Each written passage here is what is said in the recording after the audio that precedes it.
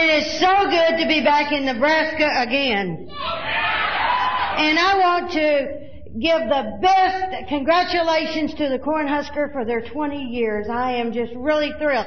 I didn't realize we all started about the same time. And I'd especially like to thank Dick and Peggy. They have brought this thing together. They've kept it going. And not only that, they have encouraged speakers from all over the country and brought them here and given them an opportunity to share. And they have given me the opportunity over the years to do things that I never thought I could do and to stretch myself and to grow and to learn about the program in a way I've never learned before. And I'm very, very grateful for them being here. Y'all are very blessed to have them here.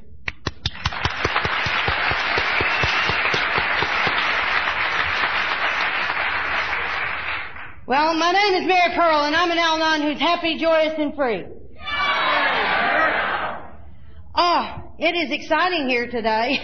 I hope that it'll be as exciting when we're through. When Dick called me and he said, we want you to come back, and I said, yes, yes, yes! And he said, well, you didn't even let me give you the dates. I said, it doesn't matter. It doesn't matter. I said, I have always loved coming to Nebraska. Y'all are enthusiastic in the fellowship here. And I love the enthusiasm in the program. And I love people who love working the steps. And I love people who are willing to try different things and what have you. And so he said, well, what would you like to do? Something dicey? And I said, I'm too old for sex, Dick. And I said, well, what did you have in mind? He said, well, what would you like to do? And I said, oh, I think I could probably just go crazy and talk about the big book. And he said, really? I like that. And I went, oh, God, what have I said? A little terrified feeling came on the inside. You know, in a lot of places it's not popular for an Al-Anon to mention the big book, much less read the big book, study the big book, or use the big book. But I haven't really cared about that ever in my life.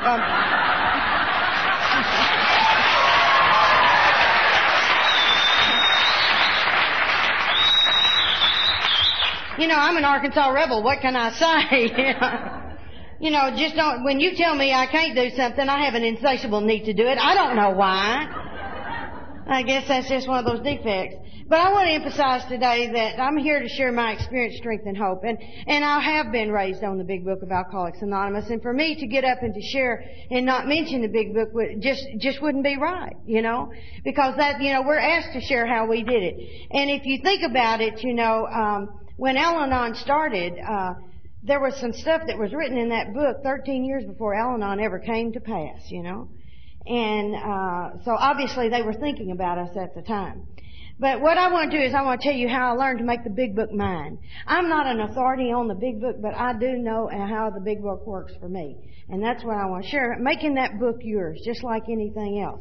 Now, this doesn't mean that I don't read and study and practice the Al-Anon program and the literature. We have some really good literature in Al-Anon, but the Big Book enhanced my program to a dimension. It just made it all come alive for me because, you know, when I came in to the rooms of Al-Anon, we were not a bunch of happy campers. You didn't hear much laughter in the rooms of Al-Anon. We were sort of stuck with our hands to our head. And over there doing woe is me, woe is me. And what attracted me to the program was the fact that I got to go to open AA meetings because that's where you heard the laughter. And for God's sake, we love alcoholics. That's why we're here. Now, in our own Al-Anon preamble, it says that we learn to give love and encouragement and understanding to the alcoholic. And how better do you understand the alcoholic than to study the book that is written about alcoholism? And we are taught in Al-Anon, alcoholism is a family disease. If so, then I need to know everything there is to know about alcoholism because that's my disease too. Now, I know J.D. got cancer. And I read everything I could on cancer. I wanted to know everything. How do we fight this disease? How do we get past this point, you know? And it's the same thing with me and alcoholism. Like I say, I love the part in the book where it says, when I found God, I found myself. And that's true. You know, I didn't have a clue about those things. And that's some of the things I want to share with you is how I use that. I got my first big book, which I still have here, and I got it 20 years ago. And J.D. gave it to me. He gave it to me for my birthday in 1977. And he said, "Here, I'm tired of not being able to find mine when I want it." You know, I just couldn't understand in the beginning why we need to everybody have their own book on stuff. You know, if you had one book in the house, why would you have to have? And then he didn't like because I wrote in his book, you know. And I circled things, but I was doing that so that he wouldn't miss it, you know.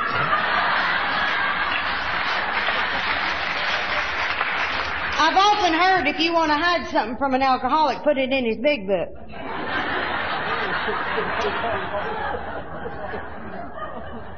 The thing about the big book was, the first time I read it, I'm going to be honest with you, I saw everything that he needed to do, and I was learning about him. But as I continued to read and study the book over the years, all of a sudden, a real miraculous thing happened. I found me on the pages of that book. I found me. My home group has a big book study meeting every Monday night at 6:30. So if you're ever down Arkansas way in North Little Rock, well, you're more than welcome to come and join us. It could be very enlightening. I get tickled at the alcoholics who come to the Al-Anon Big Book study, and they say, "We never thought about it that way. You know, we never thought about it. We've done it ours." But what's also funny too is it really scares them when they find out how many Al-Anons know about the Big Book. Well, we started that meeting in January of 1989, and it's helped us tremendously to understand how the disease affects the family, how it's affected our lives, because it is a family disease. Now, in our Al-Anon ODAT book on July 21st, it says there are no rules and regulations, no management, control. Nobody says you must do this or you may not do that. It's a government by principles, and what binds us together is a common problem solved by understanding and mutual service. And I feel that our problem is alcoholism here. And so that right there tells me it's okay to get my help where I can get it. Most people I find who are against Al-Anon reading and studying the Big Book are those who have never done that. They don't have a clue what's in there. You know, it's like, I'm scared, but don't go in there. You know, we always fear that we know nothing about. You know, it's just like change. When you say change, so you don't know what's going to happen when you do that, and so you get afraid. And I think that's it. But I love the book when it says, it talks about there's a principle which a bar against all information, which is proof against all arguments, which cannot fail to keep a man in everlasting ignorance, which is contempt prior to investigation, you know. And I think that happens to a lot of people. They're afraid to look in something. They're afraid what they might find. But the Big Book to me is like sort of going to Life 101. You know, I miss that somewhere. I don't know about y'all, but you know, when I was going to school, they didn't tell you how to live. You learned how to read, write, and do some arithmetic, but they did not tell me how to do relationships. They didn't tell me how to live in this world. They didn't say how to live life on life's terms, and I didn't have a clue. Now, a lot of my friends in AA will tell you that I'm just a six-pack short of being an alcoholic myself. Well, I'm here as living proof that I am not an alcoholic because I take the alcoholic test every 3 years. I take a drink and then put it down and see if I have a problem with it. Now, to explain to you, we were having a business meeting in our group here just back in May. We were having our quarterly business meeting, and while they were having their meeting, I told them I'm going to be on a jet going to Hawaii, and while y'all are sitting here fighting out the World War III, I'm going to be sipping a chi-chi on my lanai. 2 weeks after I was in Hawaii, it occurred to me I had forgotten to get my drink. Now, if that doesn't prove I'm not an alcoholic, I don't know what is.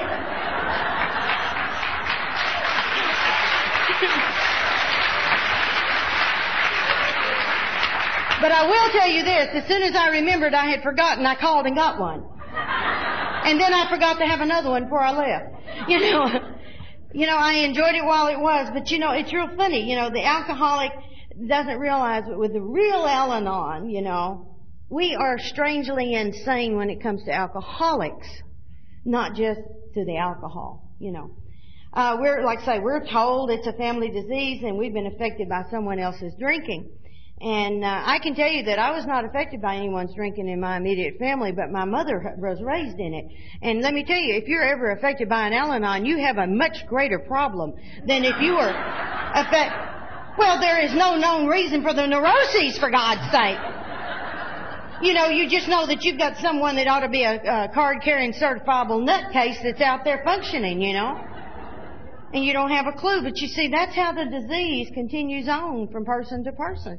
And, you know, when I worked with Alateen kids, I was so amazed to find out that their biggest resentments were not with the practicing alcoholic, but it was with the dingy Al-Anon, you know.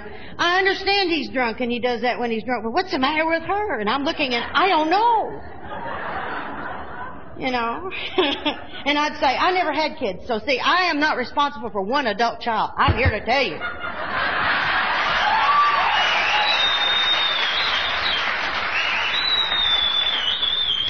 You know, I don't have an allergy to alcohol. I don't have that allergy to alcohol. But I do have an obsession. You know, I mean, I can obsess on anything. If I think about it 3 times, I'm probably obsessing. You know, because I never do anything a little bit. You know, do it till you die on the spot. My God, you know. And so some of my favorites were excitement, attention, being needed. These were my obsessions, you know. I wanted to be loved. It seemed to me all my life I went everywhere just saying, all I want is just love me, you son of a bitch, love me. You know, it's hard to love people when they're talking to you like that. You know, I'm going to make you prove your love. And they say alcoholism is cunning, baffling, and powerful. I believe it, but more than that, the alcoholic is cunning, baffling, and powerful, you know. On one side, you got the allergy to drink, and you've got an obsession to drink it, you know. With an Al-Anon, you've got an obsession to manage and control another human being, you know. Namely the alcoholic, you know. We seem to be obsessed with that person drinking, you know, and we believe that the problem is alcohol. And pretty soon we begin to really, both of us think that the problem is alcohol. But the problem isn't alcohol. And that's what I learned in the book. The problem is alcoholism. It doesn't become alcoholism. You know, somebody sobers up. You think sobriety is the end of it all. I mean, we have reached our goal, and it's not. You know, it's just one of the things. It's a symptom of a disease. Alcohol is only the symptom, you know. And the book tells you that, you know. And it doesn't, what's amazing to me is, do you know a lot of people out there think the big book is designed to get an alcoholic sober. And that's not what the book says. The book says that it's there to help you to find a power within yourself, a higher power that'll help you to learn how to live so you don't have to drink. You know, it's not just about getting an alcoholic sober. And so it stresses that need of a higher power if we're going to overcome and recreate our lives. And God knows, haven't we all wanted to recreate our lives? How many times did you say, I want to start over? I wish I could have overs. You know, as a kid playing jacks, you know, you throw a rotten hand, you yell overs. And I wanted to do that all my life. And it didn't seem like I'd do any different, you know, until I got here and found out how to do overs. You know, you can start your life over again here. It's not like it used to be. And I also learned that a person has to make their own diagnosis, you know. I was always a person that, in fact, in my home group, every time we got somebody in that ended up over in AA, you know, I got the sponsor for some reason. And I said, God, am I in charge of diagnosis and referrals? You know, what is this deal? What's going on? What's going on? And the thing about it is, no, we each have to diagnose it's our own problem. And that's just like, we get lots of people who come into Al-Anon that think the problem is someone else. And they leave.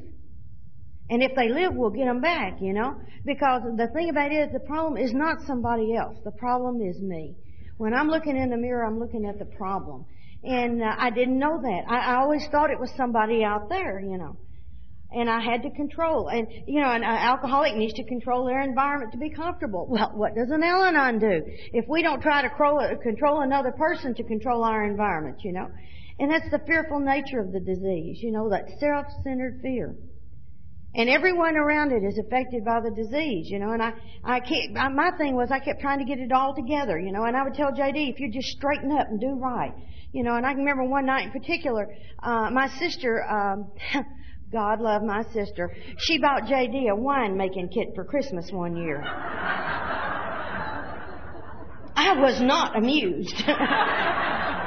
And it's like, but you see, I can't tell her she can't buy a wine-making kit because I'm trying to hide from the family the fact that he's drinking. So therefore, I have to go, oh, look, JD, you have a wine-making kit. And he's going, yeah. Well, I read the instructions and I knew he didn't have a prayer because it talked about an aging process of a year. Even the people who make it know there's a year time limit. See, they know. And so one night we were going to this friend of mine. She was pregnant and having a little shower. And so all the guys were going to stay at her house, and all the girls were going over to the girls' house where we were having the party. And we lived in Jacksonville, and this was in a southwest Little Rock home, so it was quite a distance away. And so when I was taking my shower, I came out, and J.D. was sitting with what looked to be like an ice tea glass, which is a big glass in the South. We don't serve them little dinky things. We use big ones. And I said, "What you drinking?" Because that was always very curious about that. And he said, "Grape Kool-Aid." And I said, "Oh, okay." And so when we got ready to go, he said, "Why don't you drive? I'm tired." And I said, "Okay." That should have been another signal to me, but I was focusing on this shower. And so as we're driving along, all of a sudden he just went down in the floorboard. I mean, he just sort of poured out of the seat and went down in the floorboard. And I'm looking at him and I said, "You're drunk!" And he said, "Really?" And I said, "Well, now you straighten up." And so he's just stiff, he's unstraight. I said, "You get it together. I don't have time to take you back home. You've got to get it together." And so J.D. said, "I'll try." Now, if I'd had any sense at all, I would have gone back home, But no, you see, I'm on a quest. So I go on, and when we get there, I told him, I said, "Now when you get out of this truck, you do not wobble, you do not stagger. You are going to straighten up." And he said, "Okay." And he got out and he did a double flip right into a cactus bed. So the guy spent the rest of the evening picking the cactus out of J.D. I came back from the shower and they're saying, "Take this person." And I'm going, "What's the matter?" And they were trying to play poker and half of his cards were facing the wrong direction. Now he was with a bunch of would-be Al-Anons because they're all trying to fix him, And they're pretty disgusted with him. But that was the kind of way things were at our house, trying to get it together, trying to keep the illusion that everything's okay, And when I read that big book, like I say, that first time, God, I knew He was on the pages of that book, and I could identify where He needed stuff. But it was when I began to make an identification, when I began to identify with the problems, then there was hope for me. Because if I can identify with the problems, I'll identify with the solution. And it just took a while to be able to see that. I saw the progression of the disease in myself. From the time that I was a little girl, I could see that all along my entire life that I'd had patterns repeated over and over and over with different people, different places, but the same thing was happening, And all during this period of time, I knew this doesn't work. But somehow or another, I would go back and do that again and again and again. See, self-knowledge really doesn't help you much. And I kept thinking that it would. If you knew that wouldn't work, then why do you do it again? I don't know. It's called an obsession. And it's like the bottom line is I know it doesn't work, but in lieu of having a different way, I'll go back and do the known every darn time. It's like something has got to be put in there because my mind will say, this time it's going to be different. And it's not different till I'm different, until something happens. Now, I heard my first Al-Anon speaker was Ramona from Oklahoma. God, I love that woman. And when she would talk about her God, she'd say, "I would give you my God, but I would rob you of the joy of finding your own." And I'd say, that's okay. I don't mind. Rob me. It's like she had such a faith. And when she would take to the podium, there was a glow that happened with that woman. And I wanted what she had, And I'd say, "Give me your God. Give me your God." Because, see, I'd been really closed-minded about God stuff all my life. Because, like, say, when I was 12 years old and my daddy died, I had been told that God loved me. And I could not believe that God loved me because if He did, why did Daddy die? Why did Daddy die? And a 12-year-old child doesn't know how to communicate what she's thinking and what she's feeling to you. I needed help then, and I needed help all my life, but help wasn't there for me because I couldn't reach out and get help. Because I was told you can do anything you want to if you just set your mind to it. Well, now that'll kill you. I'm here to tell you that'll kill you. I quit going to church. My mother changed churches after my father died because of her fear of driving. The church that we went to was on the other side of Little Rock, and we lived in East North Little Rock. And she was afraid, and so we went from a very church that talked about a very loving God to Hard-Shell Baptist Church. Now, I'm not knocking Baptists. I'm just sharing experience here. And they had all these little rules and stuff there, and I knew I was guilty. You know, I mean, they were telling you were guilty if you thought about stuff, and I was thinking, you know, you know. And so you know, if you do think about it, you might as well have done it. And so, I mean, you're gone already. I mean, you're condemned. And so I figured, well, I was going to go to hell anyway, so what the heck, I was going to have some fun before I went. Because it seemed to me that the people who were having fun were doing things that were not along those lines. And then a couple of times during the active drinking, J.D. would get this, he'd say, let's start going back to church. It's like intuitively he knew something was wrong spiritually. And I didn't really want to go, but if it would help him to keep from drinking, then I would go. I'd do just about anything to keep him from drinking. You know, that's how we are. But I always felt out of place, and then something would happen that would push me away.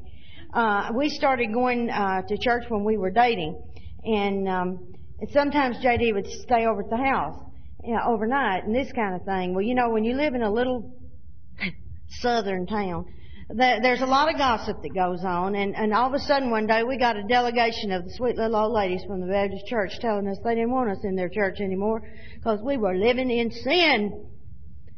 And I was the kind of person who was dangerous because I knew just enough about the Bible to be able to quote it back, and I said, I think all have sinned and come, you know.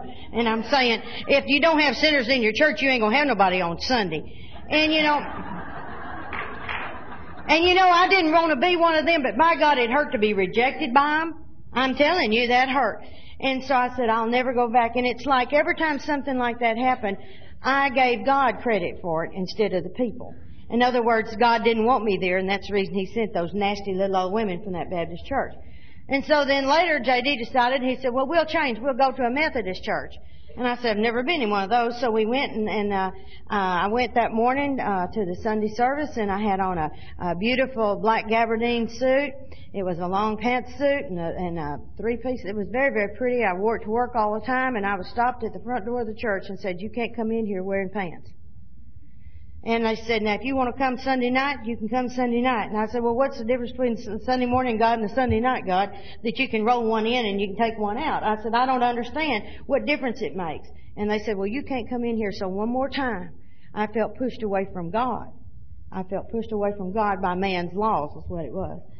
But those old ideas had to be defeated now before I was going to be able to make a surrender here. You know, you get such a block here between you and those kind of things that when people say God, automatically I thought of religion.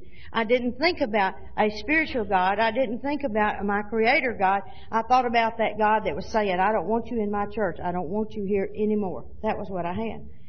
Now, like I say, surrender's hard for me. I don't know about y'all, but it doesn't make any difference what it is. Surrender's hard for me, you know.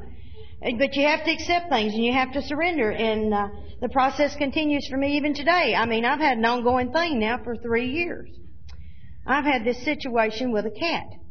Now, I got jumped on by my sister's cat, was a Siamese, and I had to have 16 stitches taken when I was about 8 or 9 years old, so I'm not real thrilled about the little kitty cats. You know?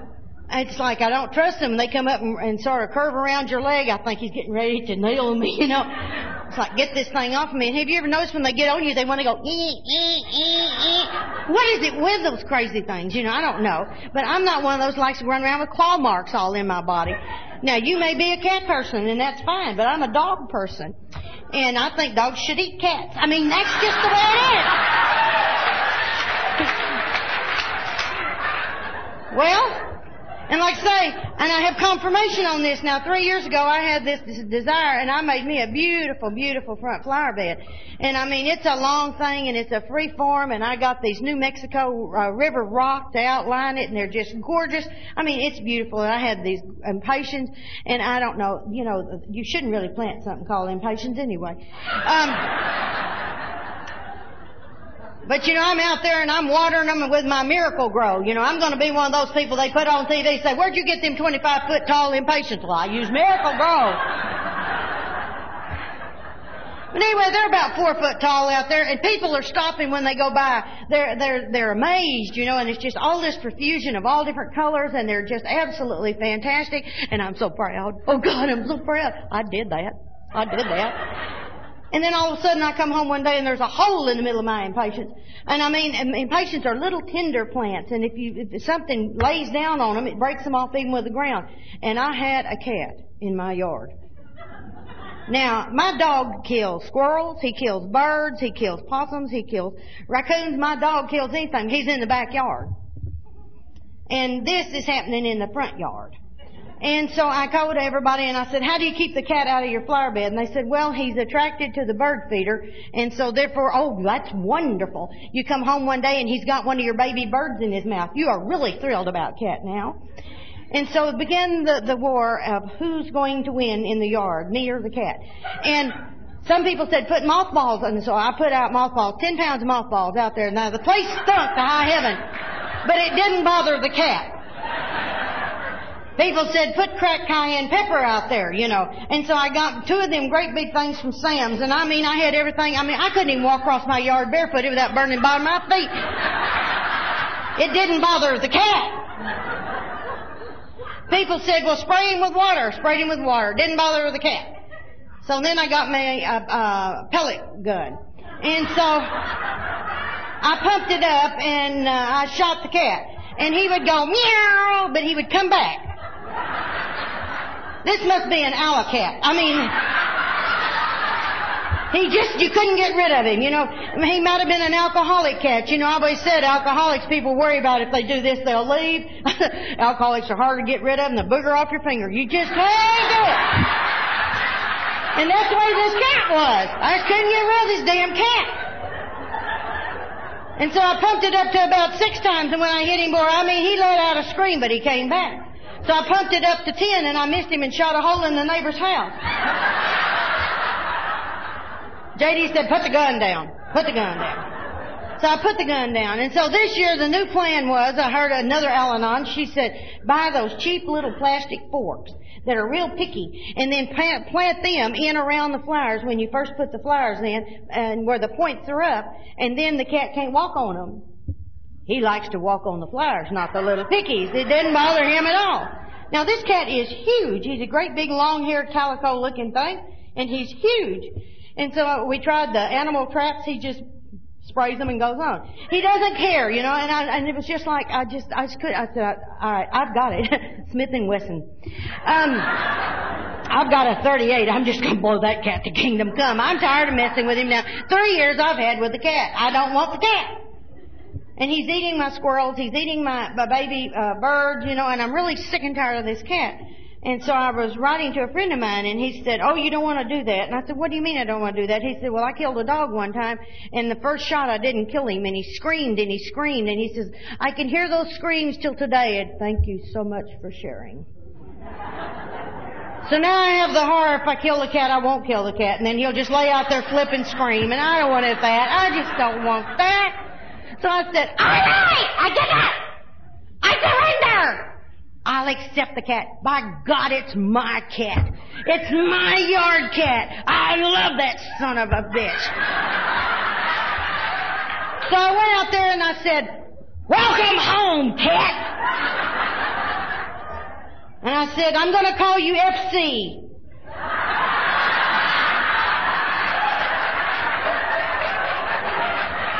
So FC lays there and he goes, meow.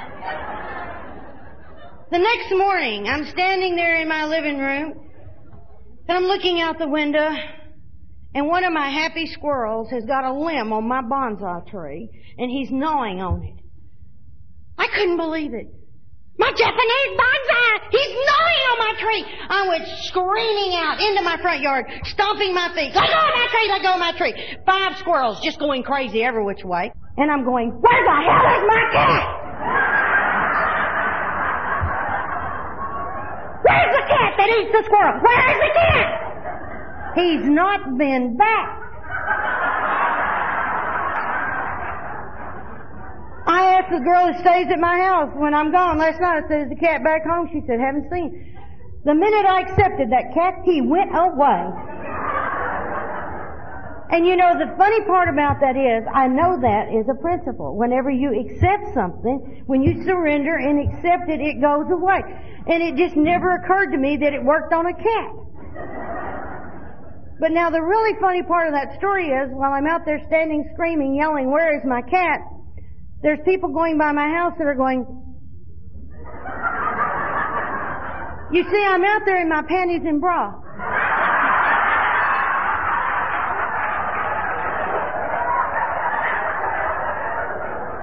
20 years in Al-Anon, and I'm standing in my front yard in my underwear. We've come full circle.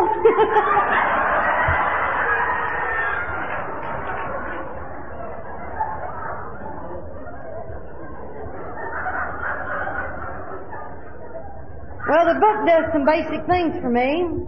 It defines my problem. It tells me I'm powerless. It defines my solution, that I don't have the power to do it. And it tells me how to bring about the solution. You know, all of that's outlined, and it tells me that the solution is in working the 12-step method of recovery, as outlined in the book. You know, it's amazing to me. We used to say in our preamble, we work the 12 steps of Alcoholics Anonymous, you know. They change stuff from time to time. And that was the thing, you know. But recovery begins when I'm willing to make a commitment to doing something different. When I'm ready to get a sponsor, when I'm ready to do the meetings, and most importantly, when I'm ready to do what I'm told to do without belly aching, questioning, and balking about it. That's when my recovery. You know, and it also, I get a lot of recovery when I share my experience, strength, and hope with other people. That helps me too. But the program is not for people who need it. It's one more time for people who want it.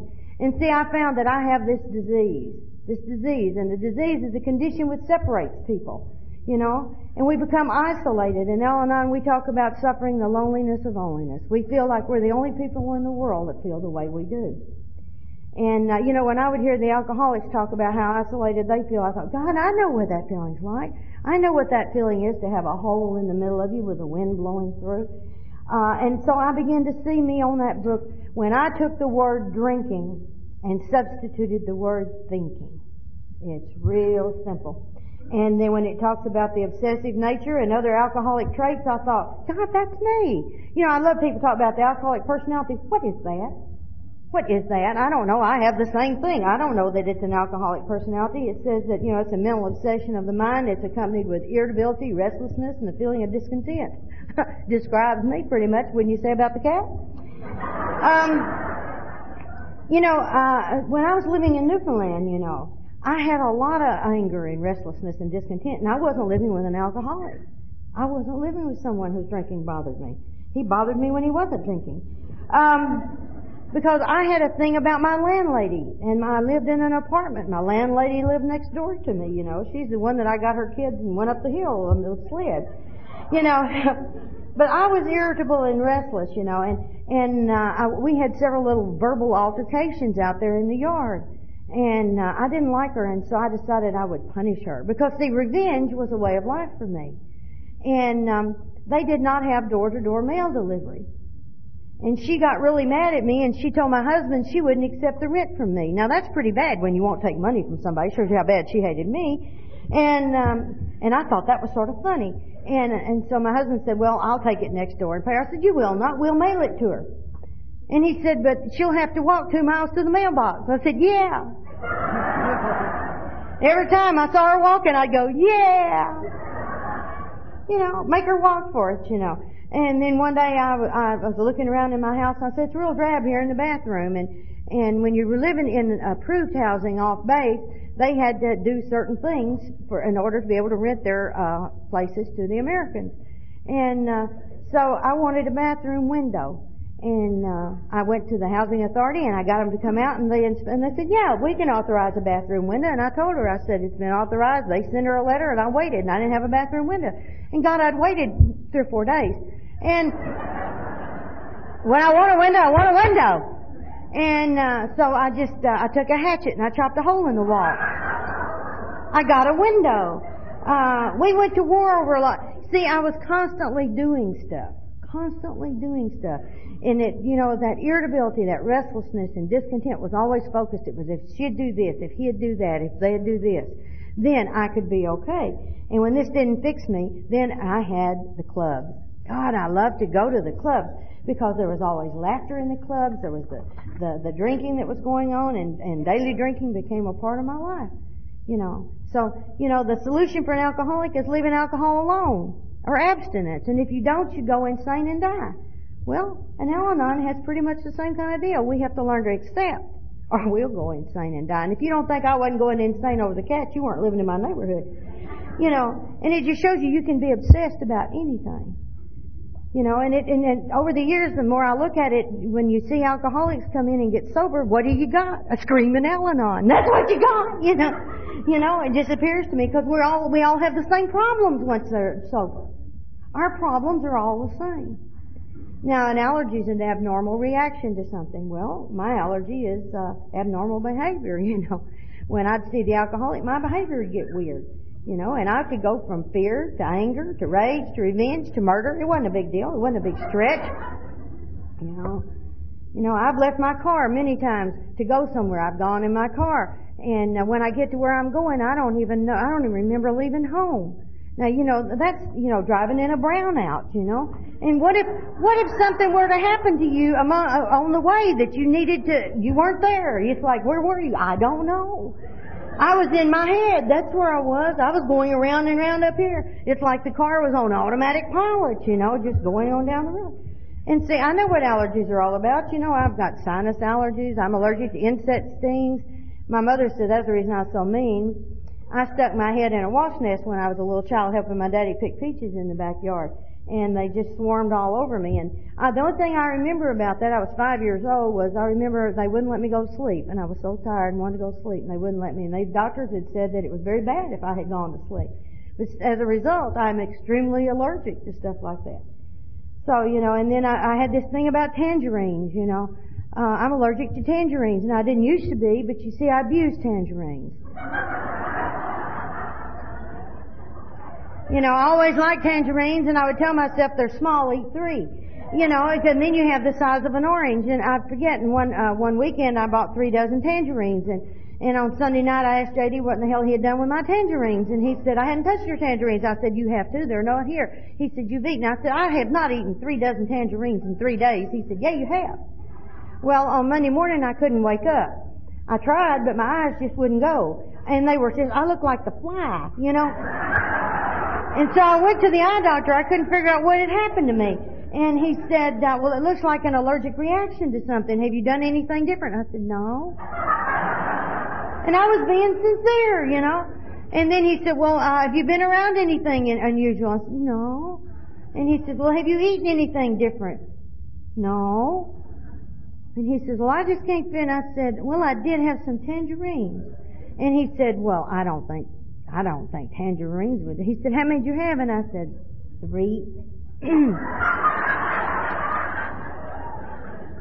And doesn't that sound like the alcoholic? How many drinks you had? 2, couple, At least the Al-Anon, I could go to 3.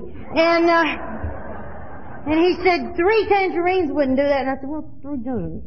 And he said, what? And I said, well, 3 dozen. He said, 3 dozen tangerines? God, when he said it, it sounded so bad, if you just don't hear it like that, And he said, yeah, that'd probably do it. And so to this day, when I buy tangerines, I go to the store and I buy 1 tangerine. Because I know if I buy 6, I'll eat 6. If I buy a dozen, I'll eat a dozen. It's like the alcohol. Once I take the peeling off, it's till it's gone. I mean, there it is. And I never could understand why J.D. would throw the cap on the bottle away. You see, I wasn't relating to the obsession, the need to go ahead and to do. And even though I knew it would swell my eyes shut, I'd go ahead and I would eat the tangerines. And that's that insanity. The insanity of alcoholism, doing the same things over and over and over and expecting different results, And so what I would do also is I would go over and over to person wanting to be loved. And when Bill shares in his stories his feelings of loneliness and his need for excitement, need to feel important, God, I could relate to Bill, and then the thing of it is, I'd do the things I do, and then I can remember getting up in the morning and looking in the mirror and going, God, I got to where I couldn't look in the mirror anymore. You'd put your makeup on, but you couldn't look in the mirror. And one of the things I was told to do when I came in the program was do mirror talk. And I said, what's that? And they said, talk to yourself in the mirror. I couldn't do that. I couldn't look at me in the mirror. Because see, when I looked in the mirror, I got sick about what I saw. I saw all of that stuff that I had done. And those eyes were dead. There wasn't any light on in those eyes. And I just didn't want to do it. It took me a long time to go ahead and to do what my sponsor said. I'd go over there and I'd look in the mirror and I'd do those things. But it took a long time before that feeling of unworthiness and that self-loathing went away when I'd look in the mirror. But I had a lot of hope in Bill's story. You know, and he said there was scarcely any form of trouble or misery which has not been overcome among us. My God, you know, talk about promises on 83 and 84. There's a big promise. The thing that there's not anything that's happening out there that we can't go through together. That was a big promise to me. And, you know, no matter what you're going to do, it's like Benoit and I were talking earlier, life happens. And sometimes, you know, it's just like in 1995, I had a horrible year. And I was depressed pretty much that whole year. And people would say, well, no, you've got a program. Hell yes, if I hadn't had a program, I would have blown my brains out, for God's sake. You know, but the bottom line is you still got to go and you still got to feel the feelings, but you don't have to do it alone, and there's people there to walk with you through it. And sometimes the kindest thing you can do when somebody's doing that is just be there and just love them. Just love them, because they're going to have to do what they got to do. You know, they're going to have to hurt and suffer with it as long as they have to hurt and suffer with it. And grief's like that. And it was like I lost 9 friends that year. And it's like, how do you just go from person to person? And my sister nearly died on me. And then the horror of that, you know. So, I mean, it was bad, you know. And the worst things that's ever happened to us have happened since sobriety, since we've been in the program. You just think they're bad before you get here. You know, because JD's mom died right after we were here, and then I had the ordeal all those years with my mother, and the horror of her death, and then my sister's heart disease, and her diabetes is still a problem because she still will not accept. She's in total denial about her diabetes. And we've had problems with finances. We're having problems now getting old and accepting the limitations, you know. You can't do what you used to could do in the same amount of time. You know, you just can't do it. You can't think like you used to think. You can't remember people's name. You see a face and you go, God, what is the name? You know, and it's like used to you didn't have that problem. But now you begin to have that problem, and you have to accept and learn to roll with that. And I'm in here with other senile people, so it's okay. You know, in a solution it talks about there are people who wouldn't normally mix, and God, isn't that the truth? You know, I wouldn't be caught dead with some of y'all before. I remember one time I was in Palm Springs, and I was sitting there in my room, and there was these 2 people from Denmark that were sitting there, and there was a girl and a guy from Sweden, and then there was this girl, Mexican girl, and then there was this Chinese girl married to a black man, and we were all sitting there eating salsa and telling dirty jokes, and I thought, this is life. This is fun. You know, these are the fun things. You know, I mean, you just, you know, it's a common problem. It's a common solution, you know. And it tells you in the book that sobriety is only a beginning.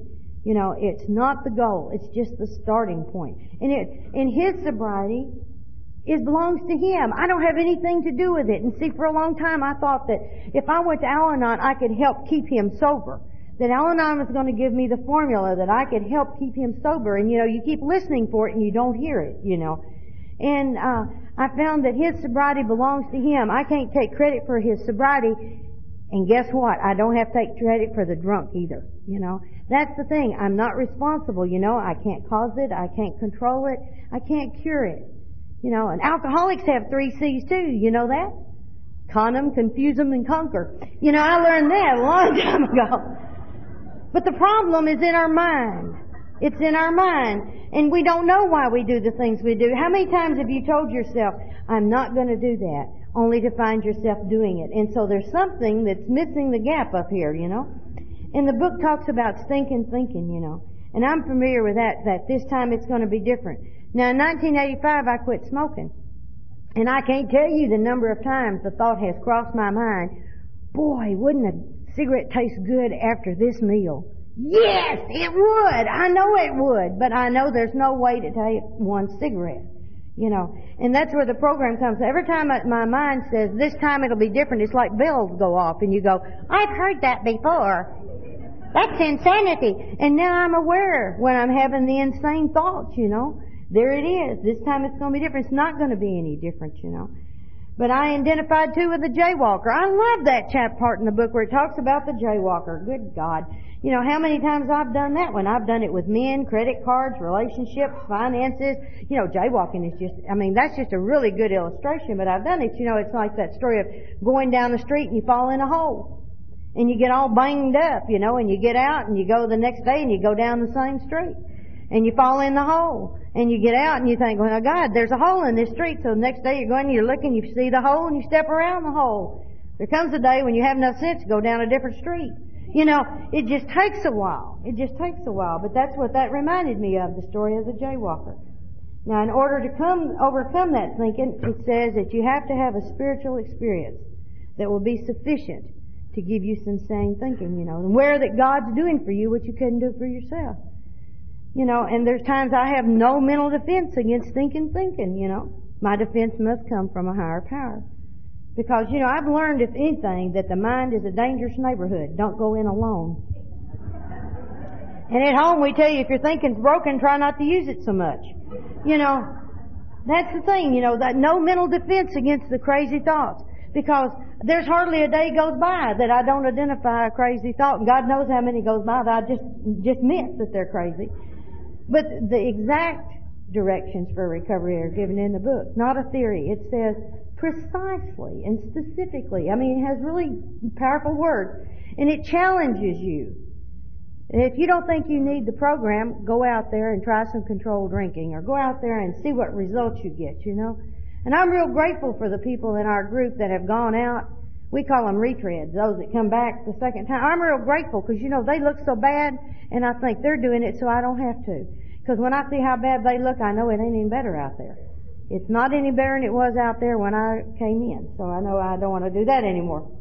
But you have to learn the proper use of your will. And that is to turn things over. That's the proper use of your will. I learned that in the book. I didn't realize there was a difference between being religious and spiritual. I didn't know that until I read the chapter on We Agnostics. You know, I didn't know I was an agnostic until I read it. I don't think I had ever even heard the term.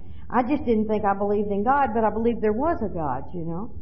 And I didn't understand the God I had. I don't know who understood the God I had. And it isn't important, you know, but it's not really so important that I understand God as that I know that God understands me. And that's what I've learned there. And I have to be willing to start the process, no matter how small. No matter, you know, you've got to start somewhere. You've got to have some little place. And the book assures me that the moment I begin to believe, or am even willing to believe, that I'm on my way. That's very encouraging to me. Very encouraging. Do I believe, or am I willing to believe in a power greater than myself, was the question. And, you know, for a long time I felt that if you don't ask God for anything, then God may be there. But if you ask and He doesn't do it, that means He's not there for you. So I wouldn't ask. It took me a long time to be able to ask God and to identify and know that I was asking God. And that's the reason I told Him, you know, hey, this is Mary Pearl at 409 Healy Street. I just didn't want Him confusing me with anybody else, you know. I wanted to know that God was going to do something for me, that He was going to be there and going to take care of me. And you know, it says care of God. That means God cares. God cares for you. And I didn't have much faith that God would work because I had this real spirit of unworthiness. You know, I had done a lot of not good things. I had done a lot of bad things. In fact, I had pretty much broken every one of my own belief systems. You know, I had gone systematically down through my belief system, what I believed in, and had just zip, zip, zip, crossed them all. I had done everything I said I wouldn't do, you know. I haven't been to Australia yet, though, friends. For those of you who heard me before.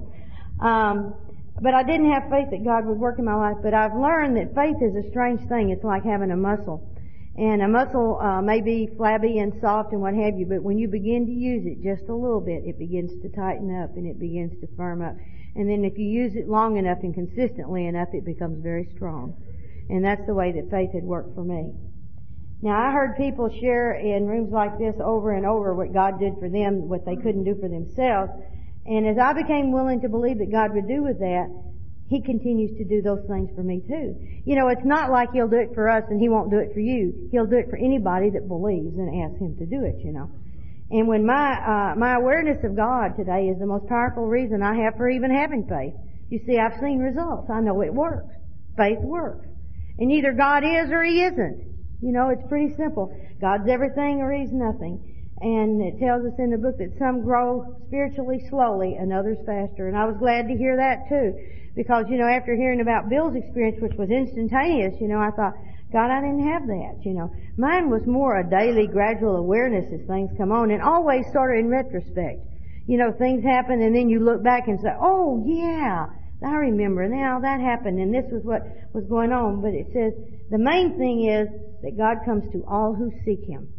Now that's a pretty powerful statement. To me, that's another promise right there. I really, really was glad about that. Now the book talks about types of drinkers. I always get amused at those. Because in Al-Anon we have types of thinkers. It says there's the moderate one, and to me that's the person who can accept life on life's terms pretty well. The person who's not too deranged. And then we have the hard thinker, that person who studies a lot, that can modify their behavior even if difficult sometimes. But then there's the real Al-Anon. And that's the one who's lost control over his thinking and does incredibly tragic things trying to control other people. He's irritable, restless, discontent, and fearful. And that described me. That described me. My main problem was me, you know. All my life I talked about the hypocrites in the church. You know, the people said, we love you and then don't come in. And, you know, we want to help you save your soul but don't wear pants. I said, these are hypocrites, you know, but yet I was a hypocrite. I just did it in different ways. You know, I do it in things like, you know, we hate our defects when we see them in other people. And that's the reason I hated that so much. Because I'd say one thing and do another too.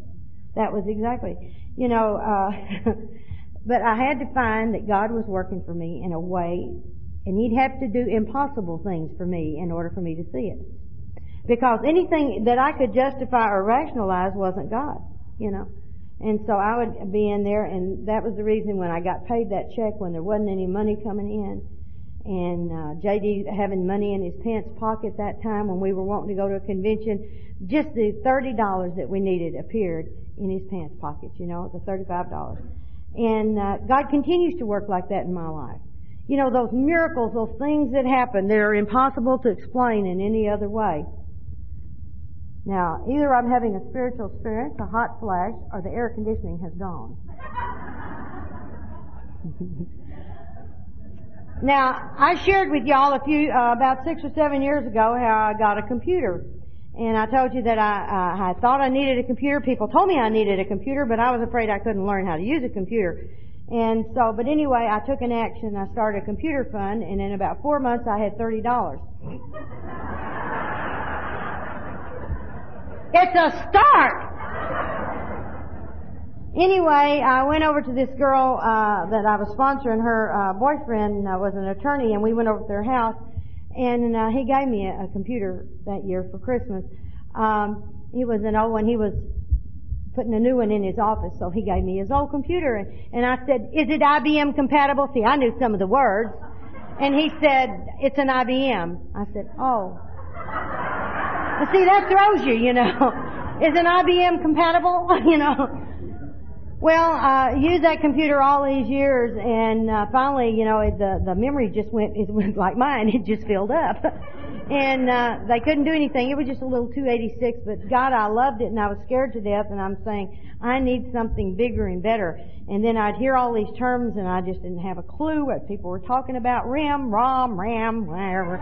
You know, and basically, I had a word processor is what I was using it for, and I didn't even realize about all the stuff that was out there because mine didn't have enough memory to put anything on, so it wasn't anything to worry about. And I told J.D. though, I said, I'd really like to be able to do some more things, and so we talked about it and we prayed about it, and I went shopping. And I went looking. Now, if you really want to get confused, you go to one of these 2 or 3 computer stores, you know, and they'll have, this one is the same, and, but you gotta have this one over here, and this one has this, and, you know, this one stands up and waves at you, and this one talks to you, and oh my God. Now, and do you want this one, or do you want a PC, or do you want an apple? And apple's a fruit. What are you doing, you know? And, so finally I sat down and I prayed about it, and I told JD, I said, I think this is the one I want. And he said, well, go get it then, and we'll get it for you for Christmas. And I said, well, gosh, that's an awful lot of money. I said, JD, that's over $3,000, to get this one, because, this one is really nifty. And I said, it's like a 4X, and it's whatever. And he's going, yeah. Because, see, JD knows less than I do, which is, the blind leading the blind at our house. Anyway, I said, okay, this is the decision. And so I said, this is what I'm going to do tomorrow. 15 minutes later, the telephone rang. 15 minutes. And this man said, hello, this is Santa Claus. Now, I have a lot of weird friends, and I'm thinking this is a joke. And I said, is this a joke? And he said, no. And he said, I live up in the north. And I said, you do? He said, yeah, I live in South Dakota. And I said, oh, you do? And he said, yeah, I live at Gateway. And I said, so? And he said, well, a bunch of the elves have gotten together and decided that you need a computer that'll last you for a lifetime, and so we're building you one and we're going to send it to you. And I said, who? And he said, they told me to say they prefer to remain anonymous. And I said, you're kidding. He said, no, it won't be there in time for Christmas, but he said it'll be there after the first of the year. And I said, really? And he said, yeah. And he said, and they're throwing in a color printer too. Now this was better than what I was going to buy, And when I got it, it was a 12X CD-ROM. And, it had all this fantastic amounts of memory and stuff that went with it. And I'm going, my God, how will I ever get it put together? I don't know anything about this kind of stuff. And this girl that used to work in computers had come over and put my other one together, and she doesn't even go with Al-Anon anymore. How dare she quit when I was going to need her? And one of the gentlemen that I sponsor owns a big company, and he said he was sending over the head of his computer department, and he did, and he put it together and showed me how to use my computer. And it does everything but walk. It does walk and talk. I'm here to tell you. And I've learned more in the last 6 months than I knew in the past 7 years. And and it has really been a help to me. And if you want to understand powerlessness, get you a computer. It tells you stuff you find yourself talking to a screen. I swear to God, you do. It puts up little messages and you go, well, what the hell does that mean? You've made a fatal error. Well, good for me!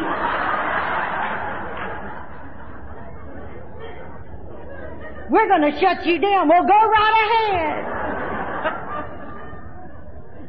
Well, now what do? It's locked. It's like I never had that problem with the other one. And I told the little guy, and he said, the other one didn't do anything. And he says, now that you got one that does everything, it screws up frequently. He says, that's the nature of them. He said, they're just made to drive you crazy. I said, well, I'm there.